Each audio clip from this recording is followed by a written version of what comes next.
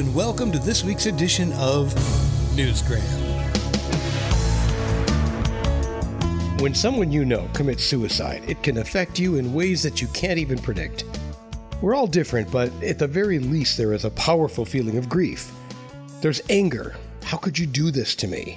There's guilt. I should have seen the signs, should have been able to do something about it. And there is confusion. And when it's your child, the effects are even more devastating. If you don't have a mental breakdown right away, you still have to work through the depression and the anxiety. And the odds of a marriage lasting when a suicide occurs, well, they're slim. So why am I telling you all this? There's a pretty good chance you know someone affected by suicide or that has considered suicide, and you might be wondering how you can reach out and help them. Today, I'd like to introduce you to Rita Wright. Her daughter Anna struggled with dark, suicidal feelings until they finally got the best of her. She's written a book about the experience called Under the Fig Tree, Time to Go, One Last Coffee. And she says writing this book was therapeutic. I just couldn't come to terms with her not physically being around me, or laughing, or crying, or us holding hands or doing something. And so me sitting down and writing her book was me literally kind of almost vomiting it out of me onto the pages. Under the Fig Tree tells the story of Anna's life.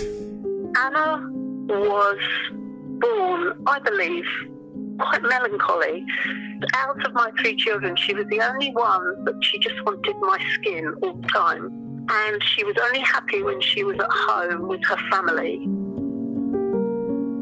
Anna was a gifted artist, and you can see her work on the cover of the book and the gallery inside.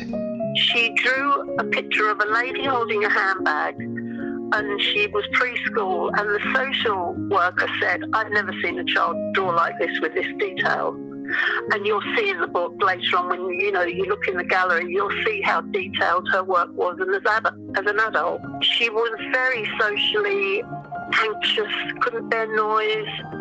And I believe there's something in her DNA that made that happen. She was such a loving, caring soul, and it seemed as though her empathy was something she really struggled with.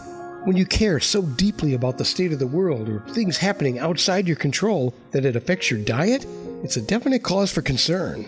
In fact, learning how to express dark and suicidal thoughts before we reach crisis point is one of the central messages in this book.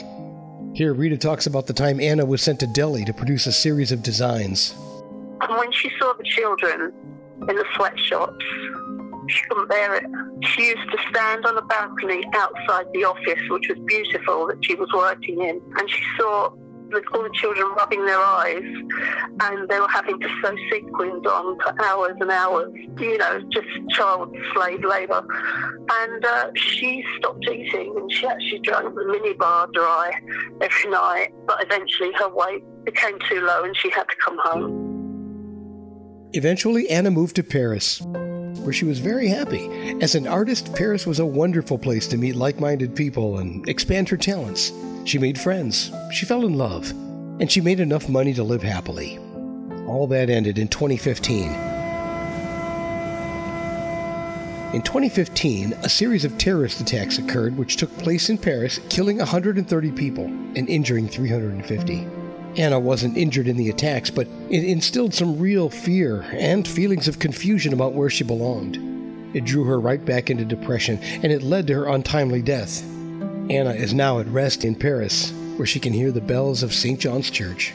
When Anna moved to Paris, she was reeling from the death of my father, her granddad, and she'd often sit in the cemetery in Montmartre and draw, paint, write, or just sit with a coffee. So that's the Under the Fig Tree, where I dug away the soil with my bare hands and made sure she'd always hear those bells. Under the Fig Tree is an empowering story.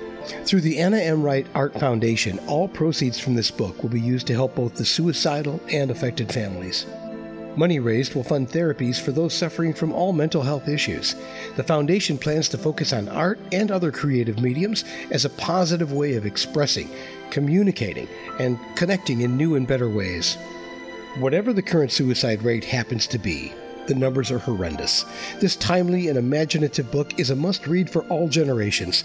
Download a copy today from authorhouse.com or barnesandnoble.com. And there's a link for you right there in the show's description. And that will do it for this edition of Newsgram from webtalkradio.com.